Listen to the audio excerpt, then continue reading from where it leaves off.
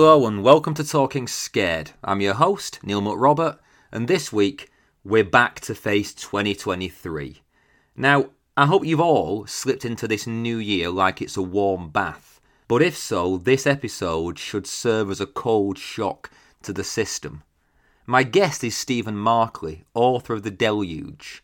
It's the big book that everyone is now talking about. Stephen King has been promoting it for months, and Markley was on Seth Meyers last week to talk about it on the same bill as Tom Hanks, no less.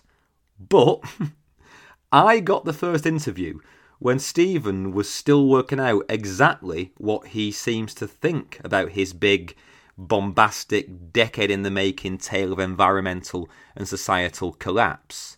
And in many ways, I think I'm surer than him. Because, well, quite simply, I think The Deluge is extraordinary. It's not a horror book in any marketing or basic genre sense, but it is beyond terrifying. And boy, do Stephen and I talk about it at length, from the intricate research to how you choose your characters within such a limitless set of possibilities in a book of this scale. We discuss writing apocalypse differently, and also how the climate crisis forces us into uncomfortable conflict with some pretty fundamental values. Now that's all heavy stuff, and the book is damn heavy, both literally and thematically. But I hope amidst the end-time angst that this conversation may actually leave you with a little optimism. Now, a brief segue into crass commercialism. You can support this show by subscribing to Patreon. Just go to patreon.com/talkingscaredpod and sign up for bonus content aplenty. It really helps, so yeah, thanks in advance. But now, come with me to a broken, burning futurescape. Oceans are rising, society is crumbling, but still, a candle of hope flickers on. Let's talk scared.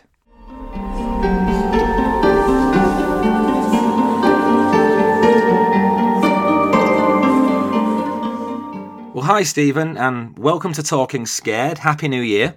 Happy New Year. Thanks for having me.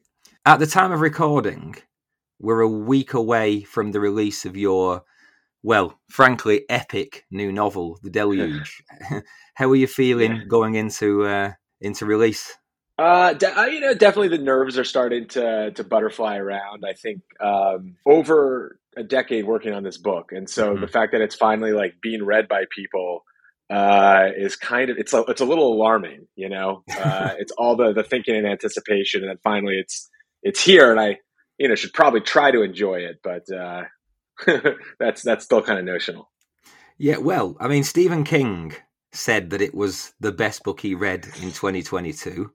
Which I think is quite the accolade, you know. Pretty incredible, right? Yeah, just a little, yeah. I'll go further. I mean, I'm not quite sure my word is worth quite as much, but I'll go further. I have a truly dreadful poker voice, so I'll just say it straight out. The Deluge is the best book I've read this century.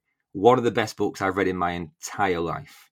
It's best to say that up front, otherwise it just becomes a series of kind of obsequious comments. Yeah, we don't want to get awkward later, you know. We don't want it to, let's get out of the way. Thank you so much. I really appreciate that. This is like my second interview before the book comes out, so I'm still sort of wrapping my head around the fact that strangers are reading it, like I said. So I really do appreciate that. I'm glad it's only your second interview because there are questions I'm going to ask you which are kind of unavoidable, and I think you're going to get asked them a lot. So I'm happy to be asking them early on before you get answer fatigue. No, it's good because by the end of a book tour, you want to be sounding like a robot. Like you want to just have your answers in a holster. And so, it's nice to like get this opportunity to sort of like, oh yeah, what do I think about my book? It's good. Yeah. Well, this isn't nominally a horror focused podcast. And I'll be honest, when I invited you on, it was with some trepidation because basically I wanted to read the book, but I was like, who's got the time for a 900-page book when you've got a podcast to run? So I thought, I'll just invite him on with this kind of vague rationale that climate change is a universal overarching source of fear. But yeah, I basically was shoehorning you. And then it turned out that no book has ever frightened me more. So with that due praise given and you hopefully disarmed, I can now ask you all kinds of tricky, problematic questions about the deluge. I can't wait. Yes. Can you start us off, though, by introducing my listeners to this book on your own terms? It's a bit unfair, I know, because it's 900 very dense pages long, but can you give it a shot for us? Yeah, let's try. The Deluge is a near future multi-character epic about not just the climate crisis, but sort of the social crisis resulting from our environmental degradation, what we're doing to the planet. It starts in the recognizable past, in our real past, and then jumps ahead to 2025, right? And so sort of picks up from there and takes the reader from 2025 through, the 2040s. And it looks at the crisis from a variety of perspectives in American society. That's incredibly neat synopsis, yeah. I was thinking, how the hell is he going to do this? But you've nailed it. Well, you can't get any of the character machinations. You got to stay away from like all the actual stuff that happens and kind of give the umbrella overview. So that's, yeah. I realize I should work on it though. It sounds a little dry when and it's like it's about families. It's about relationships. It's about love. It's about how human beings cope with unthinkable travesty we're unleashing on the planet. So it's a big, epic, thick book, as you said, and it's hopefully something that will allow readers to reorient themselves to what's happening. Yeah, or educate them if they didn't know, like me. I mean, I thought I was abreast all this stuff. I've been reading The Guardian furiously since Trump took office, and I thought I was kind of savvy about the state of the world, and it turns out I was a naive little bunny who knew nothing. So, well, I think that's what's so difficult about the subject, because it is so complex. And at the base of it, it's straightforward. We are polluting the atmosphere, right? But the results of that and sort of the implications of how we run in society is, those are so profound, and it takes so much sort of mental energy just to approach the topic. Well, all right, let's start there then with the approach. Seems an obvious place to begin. You mentioned the book has been 10 years in the making, in the writing, and I just wonder how you start, because with a book of this magnitude and complexity, it surely can't just start by writing and seeing where the story takes you. What was the inspiration, and how did you approach it? Yeah, I mean, I think I began to get, like, whenever I write something, I always sort of like have a shape in my head. It's almost like a synesthesia thing. It's like I understood the movements of this like entire epic structure. Like I from the very beginning sort of knew it would be in 5 parts. I knew what each one of those parts would, like, how it would kind of flow. And then it was a matter of sort of finding the characters, like who is going to be a part of this, right? And I started out with more characters than I actually finished with. I had to sort of leave some stragglers behind. Mm-hmm. But I narrowed it down, and what I wanted to do was write the opening section where here we meet people before they are in the storm of history. This is who they were before all this, and taking these key moments from their life that sort of explain something about them. And then from there, after I'd written that opening section and all the pieces of that opening section, it was kind of like, okay, well, what happens in this future? How do these characters react? And it's a lot of discovery, it's a lot of driving into dead ends, turning the car around and trying again. And over the course of a decade, and especially the last 2 years working on the edit, it was an enormous amount of sort of just agonizing about every single human being that I've created in this, fictional world. So, but you're across so many realms in this with such seeming authenticity. I mean, it may be a big illusion because I don't know enough to know how accurate you are, if that makes sense. But you certainly give a good game. Sure. But you're across politics. You're across kind of environmental science. You're across kind of AI. You're across like the world of finance. And that's before we get into the kind of authentic character-based stuff. Yeah. Is it just a case of sweating the research and doing it? I mean, how do you synthesize all of that information into something and then give it propulsive plot? Well, I mean, my problem as a writer, I think every writer has their own Achilles heel, and mine is definitely like overwriting, overthinking, over everything. The original draft of this was 1,500 pages.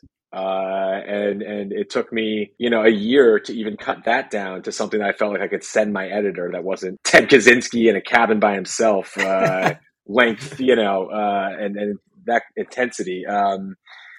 And it's hard to explain because it's just like what I've been doing for so long. So it feels so utterly normal to me. But just like making sure I had a grasp of every subject I wanted to write about, sort of trying to inhabit characters by reading what they would read, looking at the politics they would look at, like trying to understand them from the inside and, committing to take every bit of the book seriously so that like I'm not just plugging in sort of what does the zeitgeist think about AI at the moment, but actually try to think about what the effects of AI might be on our political processes, things like that. So, yeah, and it is as it goes on, and we spiral out further from our current year, it becomes an absolute masterclass in true speculative fiction, because it is that it's speculating where these, the butterfly effect of things, where this little decision in Congress one day, how that may affect something 15 years down the line, and how this innovation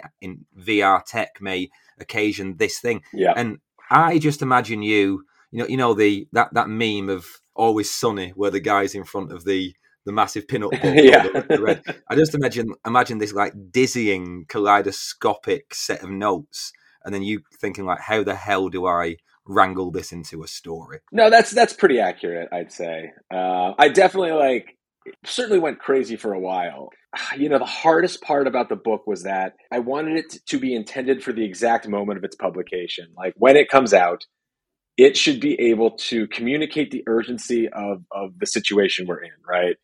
And so the most difficult part was kind of, I say, getting the teeth of the zipper to meet so that what is happening in the near future reflects almost exactly what has happened in our recent recognizable past, right?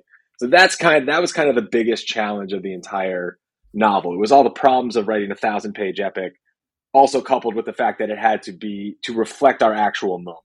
Has the story had to change to, I don't know, sort of keep up with reality almost? Absolutely. I turned in the first copy edited draft to my editor. What was basically the first draft he saw in February of 2020, right? So I had spent all of January and February not seeing any friends, not going out, not drinking, not doing anything, just sitting in my room, finishing this. And then suddenly I turn it in and it's lockdown, global pandemic, and all the things happening in the news for that year. I was just like, oh my God, this is right out of my fucking book. This is so eerie and unsettling, et cetera, et cetera. So just catching up to current events and trying to make sure they were integrated into the novel was of course difficult. And I will admit that at times, I had some dark nights. I think it's difficult to have written this and look at what's happening and not have felt a certain amount of despair. And even even worse than that, despair and sort of how, fucking stupid I felt. Oh, you're going to write your little book and that's what you've been working on this whole time. Real great. That'll be fun. And trying to keep in my mind that art still matters and what we do, or even what you're doing as a podcaster, tackling this topic. It's this is important. This is what creates a foundation for people to reorient themselves emotionally to what's happening. Mm-hmm. Yes, I think that's completely valid. It's like when people say, science is how we study how life works, and art is how we work out it's worth being alive in the first place. So I'm totally on board with that. Right. But you exactly. you are bang up to date. I mean, everything up to like the Biden's election. I think the only thing you don't have in there is the war in Ukraine. And in fact, actually, at one point, there's a reference to Russia being allowed unchecked access to Ukraine's grain fields to help avert global famine. And that brought a kind of pitch black smile to my face. Yeah, well, like, look, because right as we were doing the final, what's called fourth pass, which is like the last time you get to change anything, like I turned that in, and that the war was launched like I think days later or something. And I remembered that line very specifically, and so I had this frantic conversation with my editor, like, can we get anything else in the book? Is that possible? So actually, in the next edition, there will be a different those set of sentences will be slightly tinkered with. Also, the book will acknowledge the IRA, the big American climate bill that passed. And imagine how vexing that was for me, because I was like, oh my God, this thing has to pass. But at the same time, I was like, oh, but it will fuck up my book. So in the next edition, some of the events like that I was trying to cram in at the last minute will appear. So I guess this is just a plea that people buy more than one edition of the book, which is yeah. At some point, you're going to have to leave it. At some point, you're going to have to go, right, that's the book now. I can't keep adding things in. It's the worst moment in any author's life when they're just like, God, it's got to be done. And it's a relief, but also you're like, wait, just one more, that kind of thing. But in terms of things going truly mad, I mean, you catalogue the falling away of political standards. And I think that the point where it's like, weirdly, it takes quite a long time in your book for the political degradation to actually surpass where we've already got to. And I think the point I recognised it was there's one point where a kind of far-right candidate throws a racial slur at the sitting president during the debate. And I thought, okay, well, that hasn't happened yet, but we're probably not that far away. Then we have the pastor. And I'm not going to ask you to spoil anything here at all, except to say he's this kind of firebrand religious zealot who he's like, he wants power. And a few years ago, he would have seemed straight out of Apocalyptic Casting 101. Right. But now, could you envisage the rise of such a figure in public life? Oh, I have been saying for a while now, like, you think Donald Trump is the worst thing that can come out of the American political right? I don't think so. And everybody here has their hair on fire already about him running again. But there are worse people coming down the line, and that's because we're not, we're not in this like personality. I mean, we are a personality driven society, et cetera, et cetera. But like the forces that are creating the Donald Trumps and et cetera, all these far right politicians, those that's what we have to deal with, right? Like it's the foundation that's been created. And this goes back to online polarization and the ways in which our media has basically devolved into a machine that generates antipathy. And it's a tricky pickle, I'll give you that. Like, getting out of this is going to be quite challenging because the polarization has grown so acute. But I do think a character like the pastor came out. He was born of the necessity that once Donald Trump won and had taken office, I was like, oh no, the far-right politician I was envisioning is actually not scary enough anymore. And so I scrapped that entire character and began working with sort of this sideshow that was in the book, but I sort of brought him from the margins onto the center stage. And in doing so, like, I honestly scared myself a little bit. You said at the start that you had a shape in mind on a almost instinctual basis. Did you always know it was going to be this comprehensive bird's eye view of the unfolding crisis? Yeah, I mean, in my youthful arrogance, I didn't think it would take so long to write and publish, but yeah, I think I work with a lot of scenes that are North Stars, right? So Tony with his daughter at the end of the book, right? Mm-hmm. I always had that scene in my head, I like as early as I could possibly remember this idea. And so it was kind of a matter of, okay, so what leads these two people, this father and daughter, to this moment? And that was kind of something like, that's always a tool or a strategy I work with, is having a place I'm trying to get to, and then getting lost on the way is all the fun. This is a weird comparison, but the book it reminded me of most in structure, certainly not in topic. But have you ever read Max Brooks's World War Z? Yeah, I did. I did read that back in the I had a strange resonance with that, with the sense of like a truly global crisis, and it being told to us through so many disparate cultural lenses and stuff. But obviously, whereas that is delightfully schlocky, yours is terrifyingly grounded. Well, it's so, and I struggle with this question of like, how do you create the sense of a global crisis, right? And I think when I was first setting off to write the book, I wanted to include more of a global perspective, and then just came to realize, oh my God, that's like biting off way more than any human being can chew. Yeah. And so sort of narrowing the lens to the characters within the US and sort of our political system and our responsibility for what's happening. That became my big a shift in the book that was very important, because otherwise I probably never would have finished it. Yeah, I get that. I did keep hoping you'd kind of throw me a bone and tell me how we were faring in the UK. Oh, there's some terrifying stuff at the end there, Neil. Yeah, exactly. Yeah, oh, you're not gonna like it. You're not gonna like it. Yeah, I was like, please tell me my village is okay. I wanted you to literally say, yes, this village in the north of England survived it unscathed. Yeah, it's the one. Because that's the weird thing. This book has kind of clouded my reality. So basically, the full disclosure, I've had this horrible kind of chest cough thing for like the last 4 days, and I've not been sleeping. So I've basically read this entire book in like 5 days. Oh my God. Yeah, reading till like 5 a.m. because I can't sleep, so I'm coughing so much. So I've read it in this massive like burst. And because I didn't feel very well, and I was a bit like, just a bit down in the mouth, and then it's that weird time between Christmas and New Year when everything feels a little bit unreal anyway. Do you know what I mean? Yeah. And I was reading this book, and yesterday I had to say to my wife, I need to go for a walk, because I need to go out and see that the sun is still shining and that, we're not about to die today. Yeah.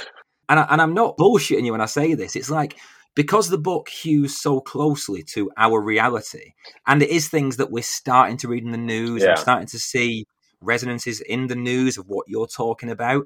It was a bit of a weird hyper-real moment where I started to forget that as realistic as this crisis is, it's not, we're not there yet. It was a really weird, disorienting thing. And I mean that as a compliment.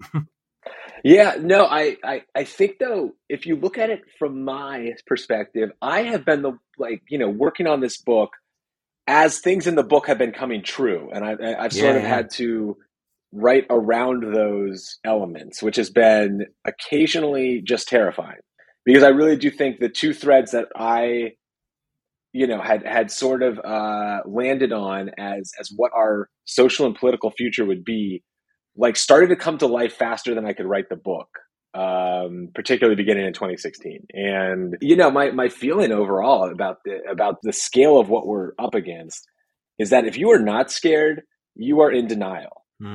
What we are looking at is so totally fucking terrifying. And I don't say that just sort of flippantly, like everybody run out, set your hair on fire. I just mean that when you spend time actually understanding what this crisis is going to result in terms of our human systems, it is scary, and we should be scared, and that's okay.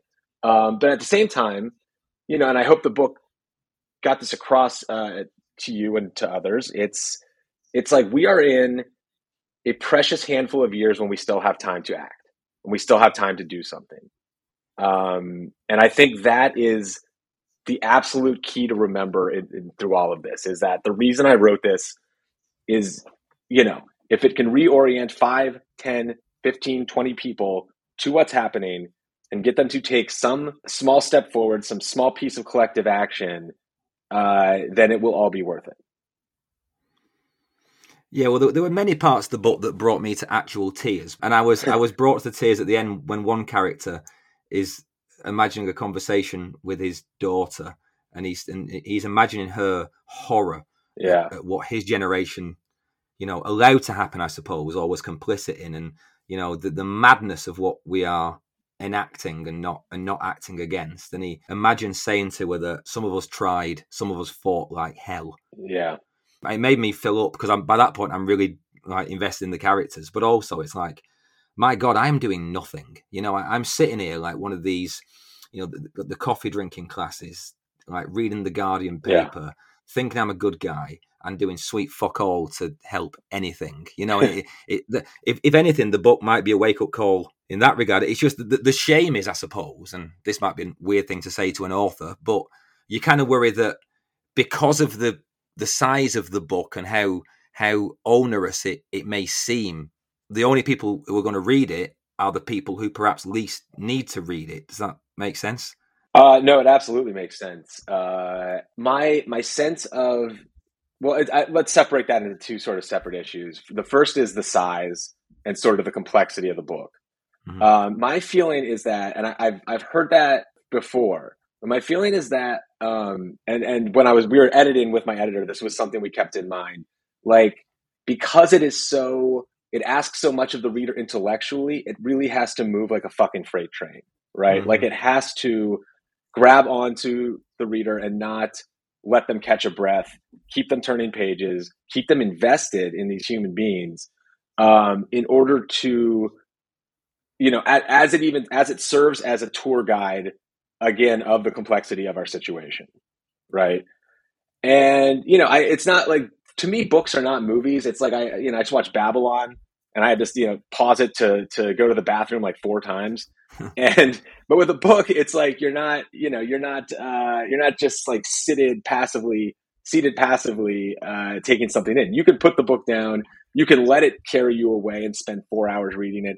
It's more like, the decision of the reader. And I feel like if a book, for me at least, if an epic, huge book is moving like lightning, I don't care how long it is, right? I remember reading The Stand as a kid and just absolutely being so taken by that thing. I could not fall asleep for, like you said, for days. I didn't have a cough though. I was just like, forget about middle school. I just want to sit here and be in this world, right? So that's the first point. The second point I'll make is, I think we all, like, feeling shame is not as useful a tool as self-flagellating liberals believe it to be sometimes. And I include myself in that. The thing about the climate crisis that we have to remember, and I hope the book communicates this, is it is not something being done by us. It is something being done to us. Mm-hmm. There are 100 companies that have produced sort of 70% of the emissions since the 1980s, right? And it's these industries who have captured the political processes, particularly in the United States, and are stalling action because we have every technology we need to begin rapidly decarbonizing the global economy. It's all there. We know what policies we have to implement. It's all a matter of pushing our political leaders to the tipping point when they have no choice but to act.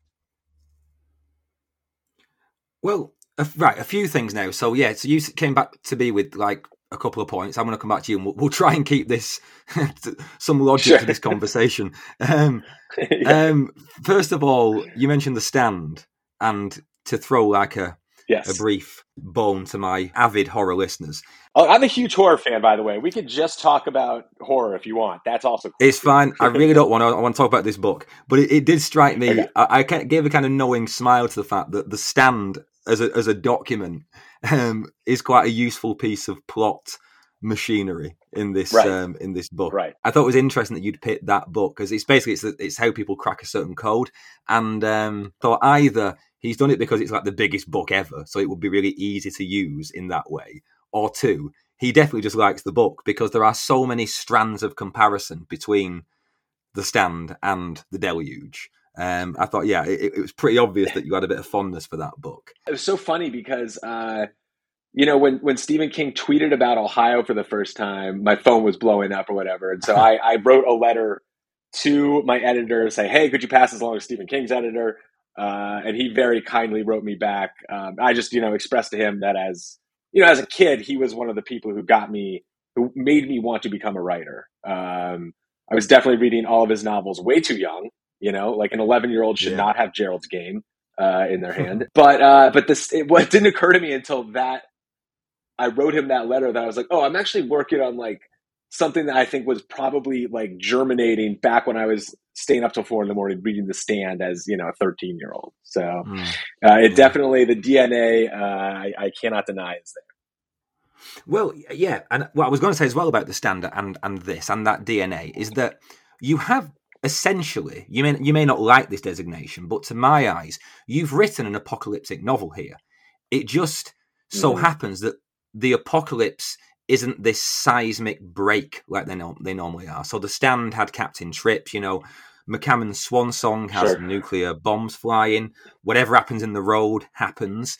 Whereas in this, it's like, do you call it pre-apocalypse? It's, it is the process of apocalyptic crisis that's happening.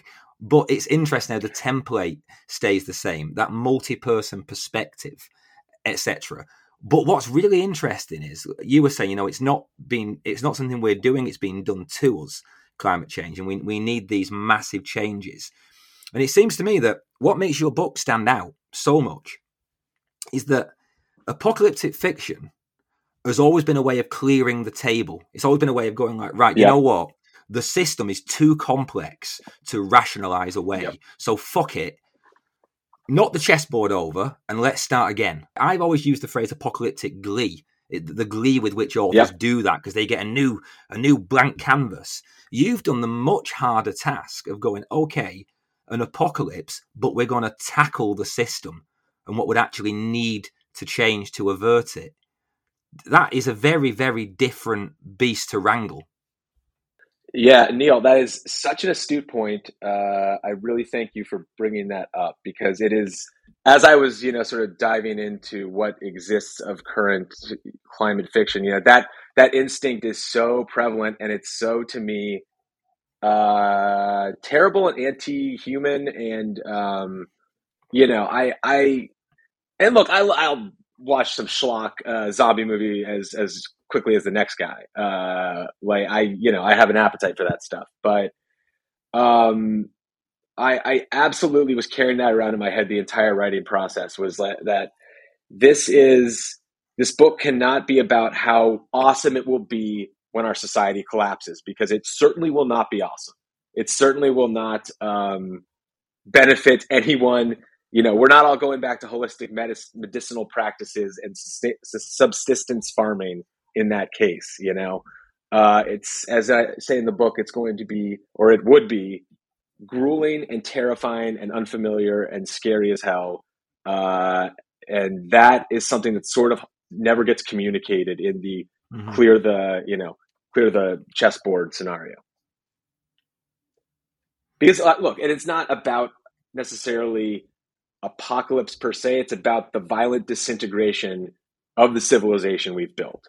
And it's looking at what practices economically and politically have arisen and how those massive systems are leading us over the brink, right? And so to me, the challenge of the book was like, okay, so what do we do? As somebody who doesn't want to see our society crumble, what do we do? And I think when I focused my attention on that part of the book, it was actually for me, the most sort of spiritually sustaining element, just because there are so many people working on this with incredible ideas, an enormous heart and compassion. And I think that's sort of what the characters, though they don't reflect real people, it's what they sort of point to, if that makes sense. Well, very much does, yeah. And we've taken broad picture, and we'll get back to that. But let's spend some time then talking about the characters, because they're quite the bunch. And compassion is the word, because, well, you know what, we'll get to it. But first of all, from a craft sort of perspective, The Deluge has got like several points of view. And I get that there are certain windows that you need onto politics and the like, But amidst those kind of necessary, in quotation marks, characters, you also follow a marketing exec called Jackie. You follow a guy called Keeper, who is this this sort of broken soul on the edges of society. But when you have a book of this scale with presumably an infinite choice of perspectives, how do you find your characters? You know what I mean? Sorry to ask you a kind of really ephemeral question, but how do you find that is a character who will help you tell your story? Yeah, I mean, there's trial and error involved. Like I said, I started the book with more characters than I finished with. And that's an absolute necessity. I think for me, something that's so gratifying is like once you start to write a character, you get to know them better and better and better. And so, more humanity emerges from them as you write. And then you reach the end of the book and go back and start editing. And you're like, oh, now I have a fuller picture of who this human being is. And I can begin to integrate all that humanity I've learned about them into the earlier bits, right? So it's like I said, it's a process of exploration and learning. Like you learn about a new friend, like you're just grilling them, and you want to hear every story they have. You want to know everything they've ever been scared of. You want to know what the worst moments of their life were. All that goes into it. That sort of strange alchemy of building a character. I get that, but how do you choose? Okay, so this is an angle I need on this story. I get how you draw the character once you've identified them, but say for example, Keeper. How do you decide that's an angle this story needs? Because there's so many permutations how you could approach a story like this. Well, on the one hand, Keeper's first chapter was a piece I had sort of written, I think, along with the beginning of Ohio, my first novel. And I didn't really know where it belonged at all. I knew it wasn't part of Ohio, but it was sort of in that same milieu, we'll say. And so I just had this sort of like this fragment of a story floating around. And when I went to start the Deluge, I was like, this guy matters in this book. And I don't know how quite yet, but I can sense it, right? And I think like my instinct that I had that I didn't recognize at the time was this guy, he uses a dopey term, but he's an everyman. He is probably, a big preponderance of Americans floating around, aimless, having had bad things happen to him, having done bad things. And it's like this person too, his life will intersect with the climate crisis. Like nobody is getting out of this, even if you don't believe in it, even if you think it's all liberal bullshit. This is the umbrella under which we all live now. This is our reality. And so I wanted to put Keeper, into that blender, and see how he would react and what would happen to him. And, by the time I wrote the second piece, I was kind of like, I was like, this character's awful. Like he's frightening. And yet, like, that's why I was like, oh, but that's why he matters, right? Like, because he doesn't feel like he fits here, there's something compelling about him. There's something alarming about him. And I did not know where his story would end up after writing that second chapter, but it's such a weird thing. And I know I sound like a fucking fruitcake when I say this, but sometimes when you're writing a character, they just take over. And they are almost doing the work for you, and you're just listening to them and transcribing more than you are like concocting. And that's definitely the case with Keeper. His chapters for me are kind of like the repository of the most immediate human horror in the book, because a lot of the horror is on a national institutional scale. Keeper's horror is very in your face and immediate, both things he does and things that are done to him and stuff, and I was like, this guy's going to be just vile. And then it feels like he is at the core of one of the themes of the book, which is anyone can be redeemed. Yeah, I mean, his struggle is, he's someone trying to find his way back to his humanity. And I think like you're right about the on the ground horror thing. Like he is definitely the character who's bearing he's broke, he's uneducated, he's had a terrible childhood, but these are the characters who are bearing the brunt of not just weather events, but the broken political system, an Yeah. economy that doesn't work for anybody who's not a millionaire. He is the person who's facing the reality of what's happening sooner than everyone else. But I do think you're right. There's something about the idea that threads through the book that it is never too late. And I think Keeper reflects that. As he struggles to just do anything right. Well, like I say, compassion is so crucial to this, and one thing you do brilliantly, right, is the balancing of empathy across different responses to the climate crisis. So on the one hand, you have this character Kate Morris and her activist group, and on the other, you have a kind of more militant group who begin attacking industry, and they're at complete odds with each other. With each other. But in their respective chapters, you had me convinced that they were right during that chapter. Yeah. And then I'd be in the other chapter and I'd be like, oh no, these guys are right. And for a start, I actually wondered whether it was some kind of like meta study of how weak-minded people like me can be led by a good narrative.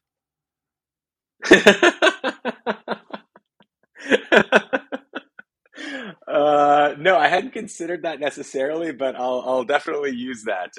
But there's something in that, right? There is something in that, because like I think I'm somebody who thinks of myself, and like a lot of this book is about people who, they think they're not being manipulated by algorithm. They think they're not being, manipulated by media. Yeah. They think that they've got some kind of wisdom, that they're impervious. And then, in this book, you've got me with complete cognitive dissonance, just based upon the power of perspective and storytelling. So I think there is something in that. No, it's an enormous compliment, because that's exactly the intention. Is you get to Shane's chapters, the militant character, and you have to think like she's thinking, right? Like you have to look at the activists and be like, these people are weak. They don't understand what's happening. They are useless, and they're pitiful. They're pathetic, and like to get the scorn involved from their perspective. And then you have to turn around and be like, oh my God, these militants are ruining our chances for this legislation. They're ruining our chances to shape a better world. And, you have to feel both of those characters in their hearts who they are.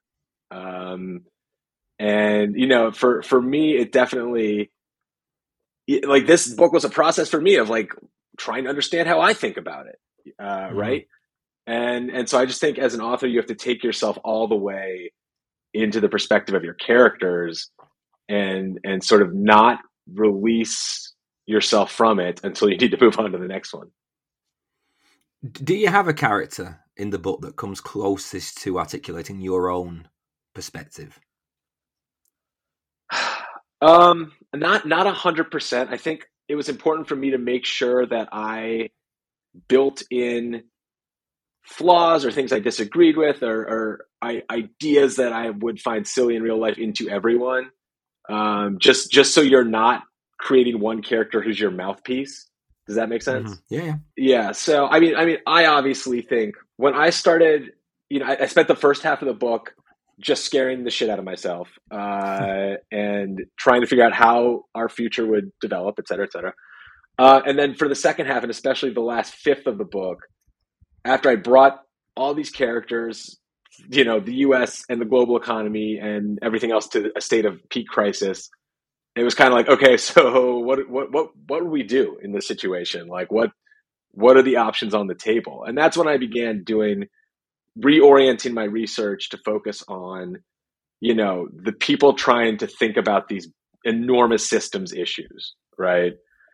And a lot of that turns up in the character of Ash, not only in that fifth chapter, but throughout, where it's like, look, we can all play games of finger pointing, moralizing.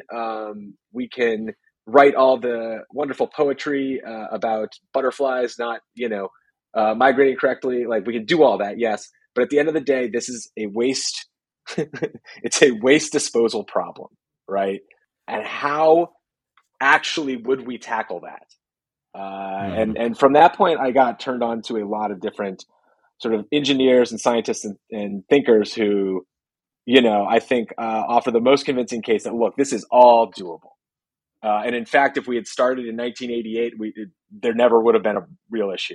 And really, the problem has been the denial and delay of industry, which is kind of represented by Jackie's character, which has cast a fog over our culture and allowed our politicians to prevaricate and delay, and has led us to the point of, again, a really terrifying crisis. I'm really glad you mentioned Ash, because the two people in the book who speak to me the most are Ash and Tony.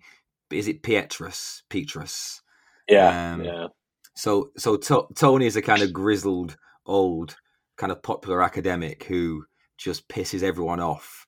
And we're in a minute, he opens up a broader conversation, which I want to have with you. But Ash is a great character because he's kind of unspecifically neurodivergent, right? He's somewhere on the autism spectrum, you'd imagine. Yeah. And what I just love is how you took the character who claims to be most incapable of emotion, and then you make him into like the emotional core of the book. Yeah. Because Ash's chapters touch me so much more than everyone else's, because you're kind of reading what he can't say. Yeah, exactly. Those two characters were the closest I think this book sometimes came to humor when humor was sorely needed. Yeah, one of the, I think for me, the unexpected, pleasurable surprises of writing was when I realized like Tony and Ash are going to be in each other's spheres this entire book, and they are such, they're both brilliant. Their personalities are both so prickly in different ways, and just watching them like interact and their friendship, to go from rivals to watching their friendship grow, like all this like random great shit just comes spilling out of their mouths. And again, it's like, it's weird because it's like, once you have two characters so well interacting like that, it starts to, their conversations start to just like flow them without my help. And watching them bounce off each other was, a lot of fun to write. But yeah, I think for me, Ash was, it's funny because I think every book novels I've written have had characters where I'll hear people like, oh my God, I couldn't stand that guy, or, oh my God, I love that guy. And Ash has definitely been, at least initially, that character, who polarizes, but, to me is kind of like you said, the odd emotional heart of the book. Yeah. Yeah. Well, and then we have Tony as well. And this is where we get into kind of murky territory, right? And I'm gonna say up front, there's a good chance in the next 10 minutes I will say something hugely annoying or offensive to the listener. But it's something that your book, I'm going to let you lead on this one because you're clearly more skilled at navigating these waters than me. But through the character of Tony in particular, Ash, to an extent, like you say, Ash sees this, it's an engineering problem. Your feelings do not matter. It's an engineering problem. Yeah. Tony is somebody who, both in the book, he is like cancelled by the progressives, and no doubt he would be cancelled for the same reason if he said the things he says in reality. Yet he's a true hero. But all that leads us to this kind of darker implication, because the threat, the climate threat, is so overwhelming that it necessitates these sort of troubling compromises. And one of the major themes of the book, as I read it, is what we are willing to give up as a society to deal with this situation. And it muddies the waters in terms of traditional allies, who's the enemy, and even whether certain social justices that we all hold as these sacrosanct things on the progressive left, whether they are simply not important in the face of kind of existential survival. It makes for quite a troubling read inside our hermetically sealed lefty bubbles. Over to you, if you know what I'm talking about. Yeah, I do. I think for me, it was sort of trying to.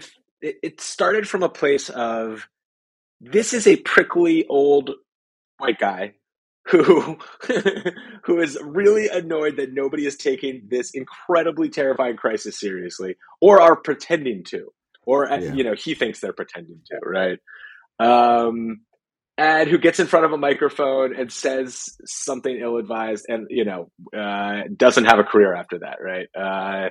Which I just think is, a fairly, that's the least unrealistic part of the book. I'll say that's something that happens with semi-frequency. And it sort of started out as like, this is just how our media environment operates right now. Wouldn't it be interesting if? But then has other implications, right? And I think the book certainly does challenge, myself and whoever reads it to think about, like, what are our priorities, right? And certainly another theme of the book is what has the internet, what has online activism, what has social media done to our ability to focus on, the most important issue probably to face human civilization in its history. Right? I certainly sometimes start reading the news and I'm like, what the fuck is everyone talking about? Who cares? Shut up. Like that sensation, I feel like, is pretty common today. And just like, how can we not be paying attention to this? How can this not be the first story almost every day of the week? Yeah. And that frustration. And, I'm someone who has to admit to myself that, like, the frustration I felt over the last decade about how little attention this has gotten has been, sort of one of my operating things I have to not bring up in conversation, because it's, I'll open my mouth and not close it for half an hour. But I'm going to go in here, and like I say, I'm treading carefully because, well, you know why. Oh, so am I. I don't want to get canceled on my first interview. Come on, yeah. But no, it's things like so I've long had this theory. It's nothing particularly original, really. But I worry that all, for want of a better word, identity politics, right? I'm not going to go down that route. People, calm yourself, But what I mean is, by these arguments over these issues, which are necessary, and social justice is obviously necessary. But when you read a book like this, you do think, yeah, but we're all going to be dead in 20 years. It does make you think uncomfortably. We've all got so used to just kind of paying lip service to you that, this has to be addressed. But it makes you uncomfortably question what really are the priorities, if that, you know what I mean?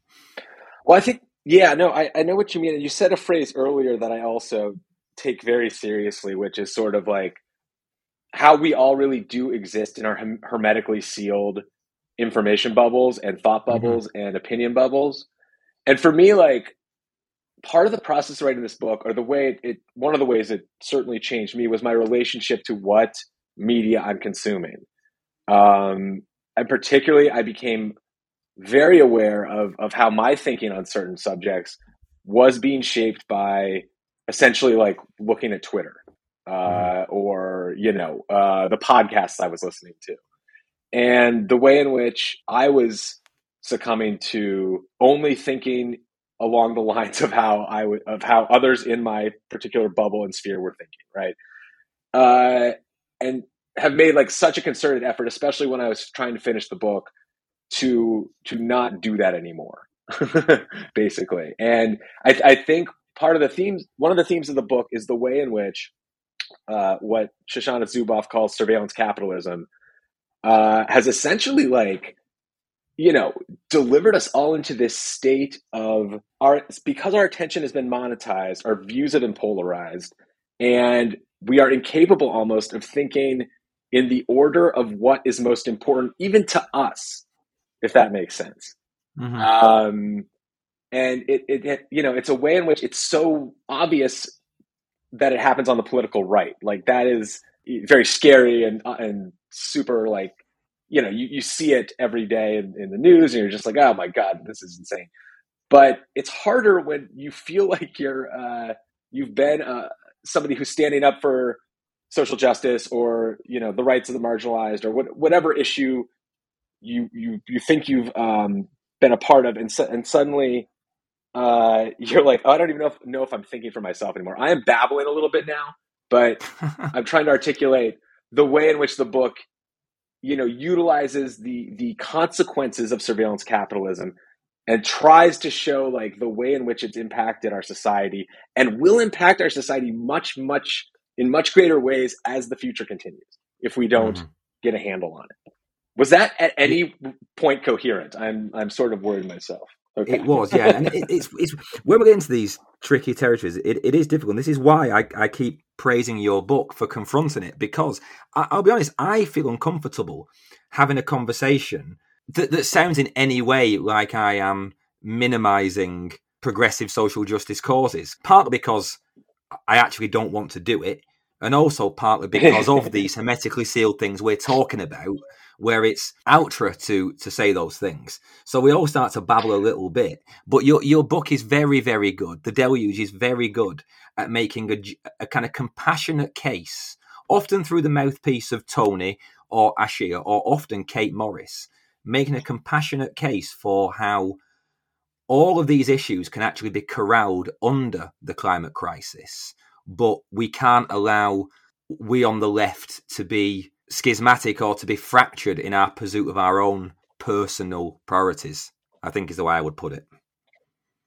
Yeah, no, that's very well said. And, corralling what we call the left into, focusing on anything is always been the problem of the left, right? Like this is not a new, sort of issue. But I think the book lays out the case that, though the scale of this crisis is so totally terrifying, the path and the route to a better, more just and equitable world lies directly through it, through fixing it.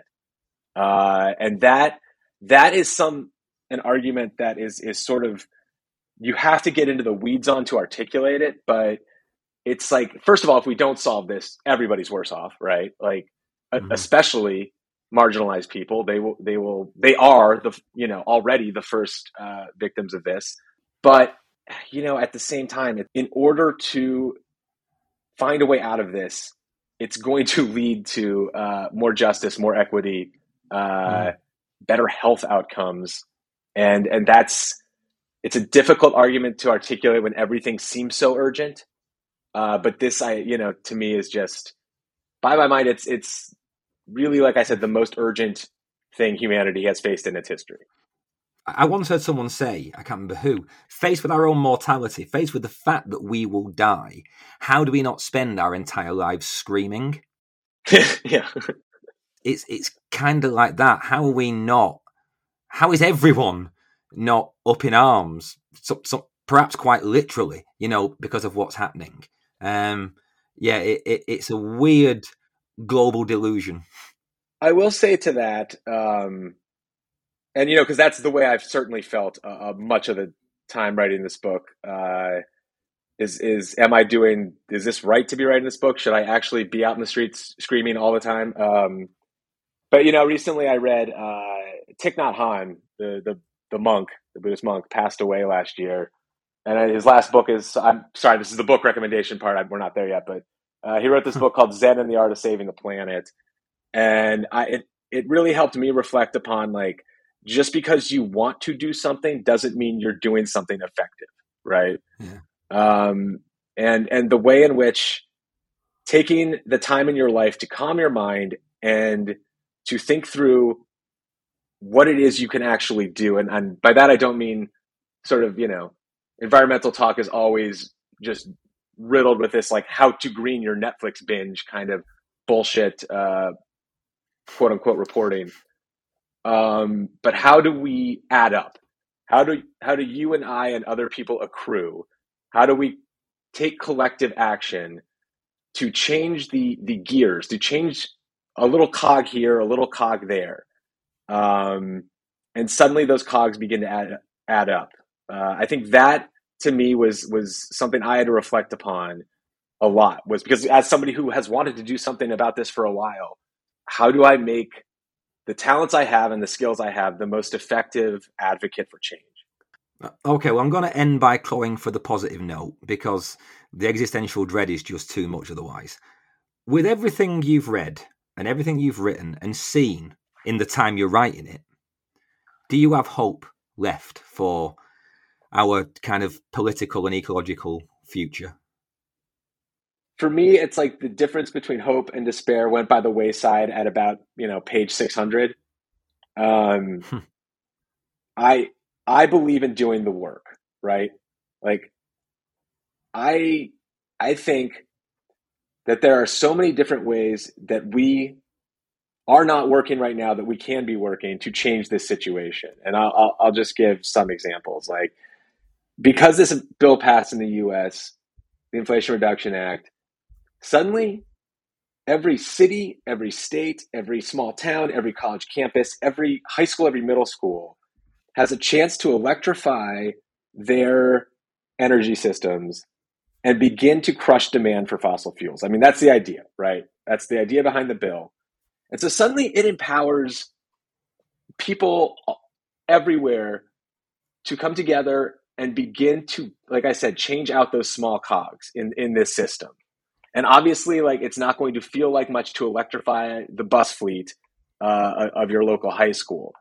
But when 1,000 schools electrify their bus fleets, 2,000, 3,000, that begins to add up. And it's an enormous boulder we have to push up the hill right now. But I really think that the fight to basically save our civilization and our planet from entering a state that, humanity has never dealt with before, it also is the way we renew our democracy. It's the way we produce better outcomes for poor and marginalized people. It's the way we tackle enormous inequality, both within, the American polity and in the world, really. I think the opportunity we have is what we have to pay attention to. The opportunity for a more just and equitable and prosperous world. Like, often in environmentalism, we think about what must be taken away, what we have to lose in order to avert crisis.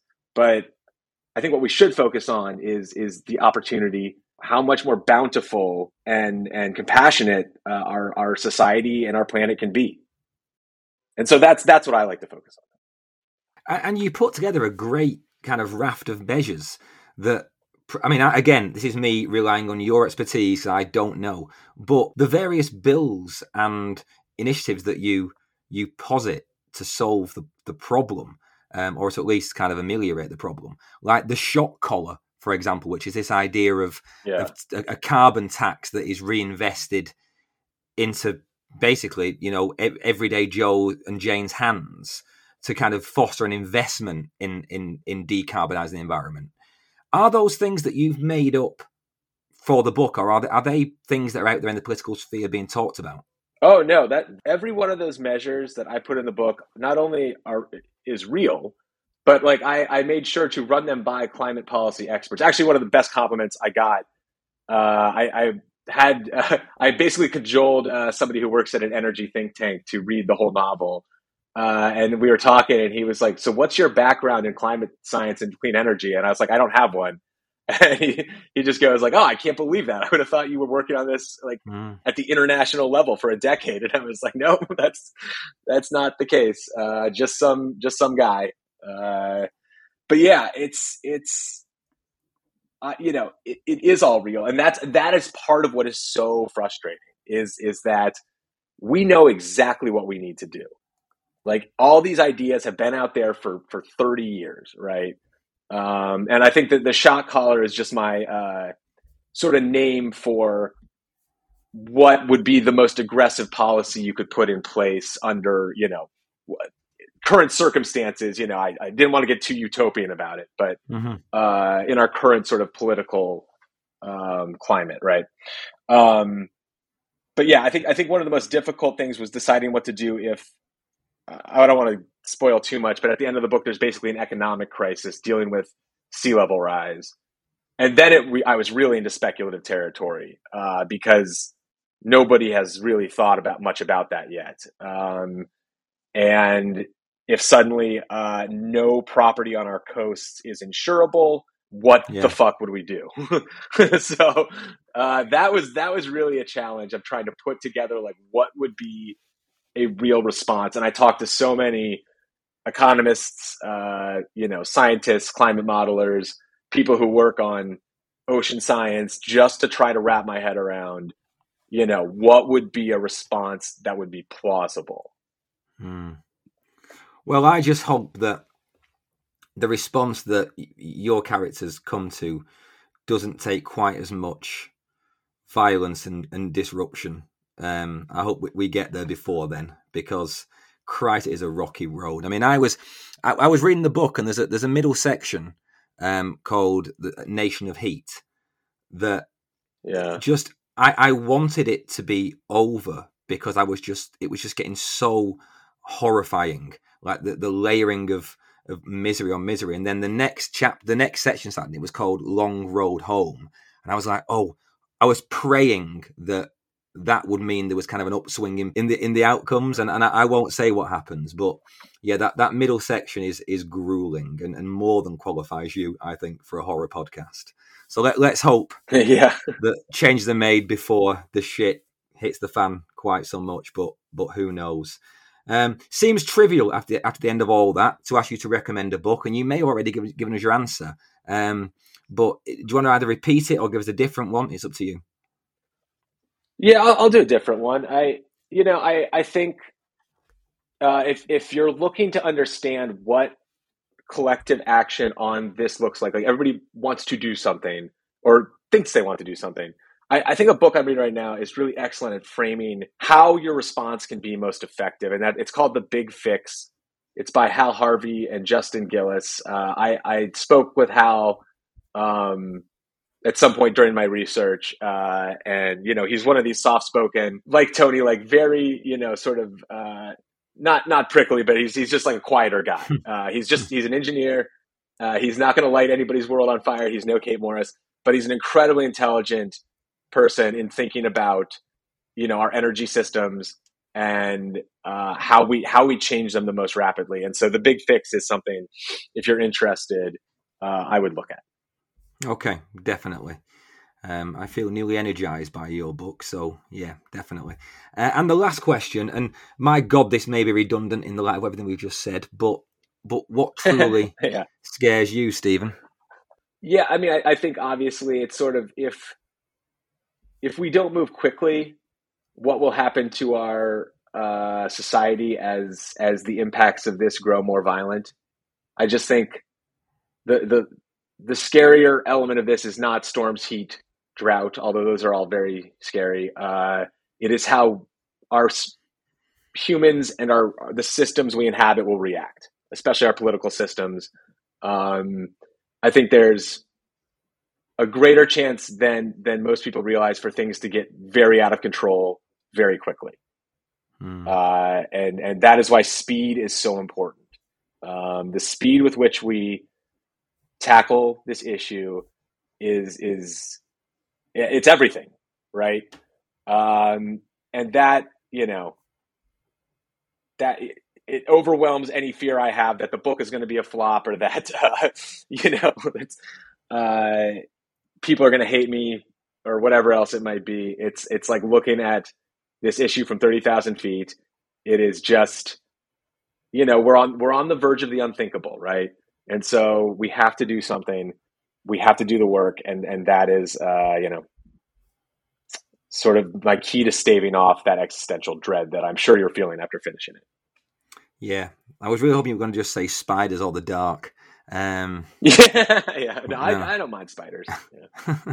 Look, I watch horror. I was like, my friends got me into this new French Extremity thing. So, oh really? I was watching like Inside and Martyrs. So horror movies of just horrific violence have not fazed me much lately. So Yeah, well, after this, I've got to go and read some, like, horror stories about ghosts and demons, and I've got to try and summon the energy to care about somebody's haunted house when the sky is falling. But listen, Stephen, like I was not lying when I said this book. I don't have words for it. It feels genuinely life changing, and I know it's a book that in 20 years, 30 years, when people say what are your favorite books, this will be in the roster. I've loved it and despaired of it so much. So thank you for writing it, and thank you very, very much for talking Scared. No, thank you so much for saying that. I really appreciate you having me. It's been a great conversation.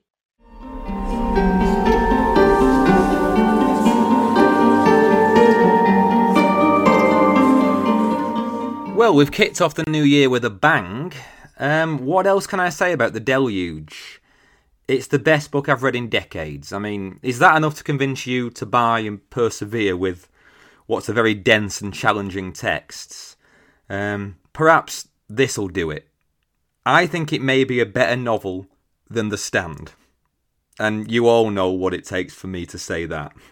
I don't know, I'm not sure. Maybe I'll bounce back and forth on that one forever. But I will say that Markley certainly challenges Cy King for the apocalyptic top spot. And don't get me wrong, there are countless differences, because as I hope you understand, this isn't some genre-heavy Mad Max riot. It's a slow, measured, incremental journey towards a darkening of civilization. It's sublime in how it balances character with all this scientific and political detail, and how it combines our collective societal story with the individual. Basically, I recommend it unconditionally. Well, actually, no, there is one condition. I wouldn't start reading this book casually, because it's 900 pages long with quite lengthy chapters, and it demands a lot of you. Read it for absolute sure, but carve out some time, because 20 minutes before bed when you've fallen asleep just won't cut it, I don't think. It requires immersion, like, the 5 days I spent not sleeping and coughing and reading it in a weird fever dream. Honestly, when I finished it, I was delighted to find that the sun was still coming up. And I'm still thinking about it. Weeks later, the impact has not diminished. But I get it, I'm kind of banging on now. So, you'll either read it or you won't. And I desperately hope you do. I do want to say a thanks to everyone who stuck with me during my brief hiatus away from the normal interview standard of the show. December's episodes got a little wiggy, but you seem to like them. And if anything, download numbers absolutely shot up by a few thousand. So that was heartening. And I'm still thinking about the options when it comes to perhaps branching out into another show with a non-genre focus, but I'll update you with that one as I think about it further. And if it does happen, it won't be, well, for quite a while, because I've got quite a lot booked in for the first half of this year on Talking Scared already. For now, though, if you want more from me, you can sign up for bonus episodes on patreon.com/talkingscaredpod, because a few dollars or a few pounds a month gets you exclusive episodes and content. And aside from that, get in touch. Always the same details. It's Talk Scared Pod on Twitter or Instagram, and it's talkingscaredpod@gmail.com for emails. And I've had a lot of lovely correspondence over Christmas on all channels, so thanks to everyone, especially to Tasha, who sent me a card all the way from the US. That was a really nice moment to receive that. Really appreciate it. I also want to say a special hello and thanks to Alyssa, who sent me a really nice email that kind of made my day. And I'm glad this show was able to keep you company, Alyssa, over what sounds like a pretty tough few weeks. And I hope things are improving for you and your mum considerably. Lots of love and good thoughts. Yeah, just lots of love and good thoughts generally. Let's start the year on a sort of optimistic note. Next week, I'm swapping existential ecological terror for something a little closer to home, both in terms of genre and, well, actually being about the home. Yeah, Grady Hendrix will be taking us all through how to sell a haunted house with much puppet chat. You'll find out. It's a blast. Until then, regroup, recycle, and rethink your anger at environmental protesters. Read good books, and remember, it's good to be scared.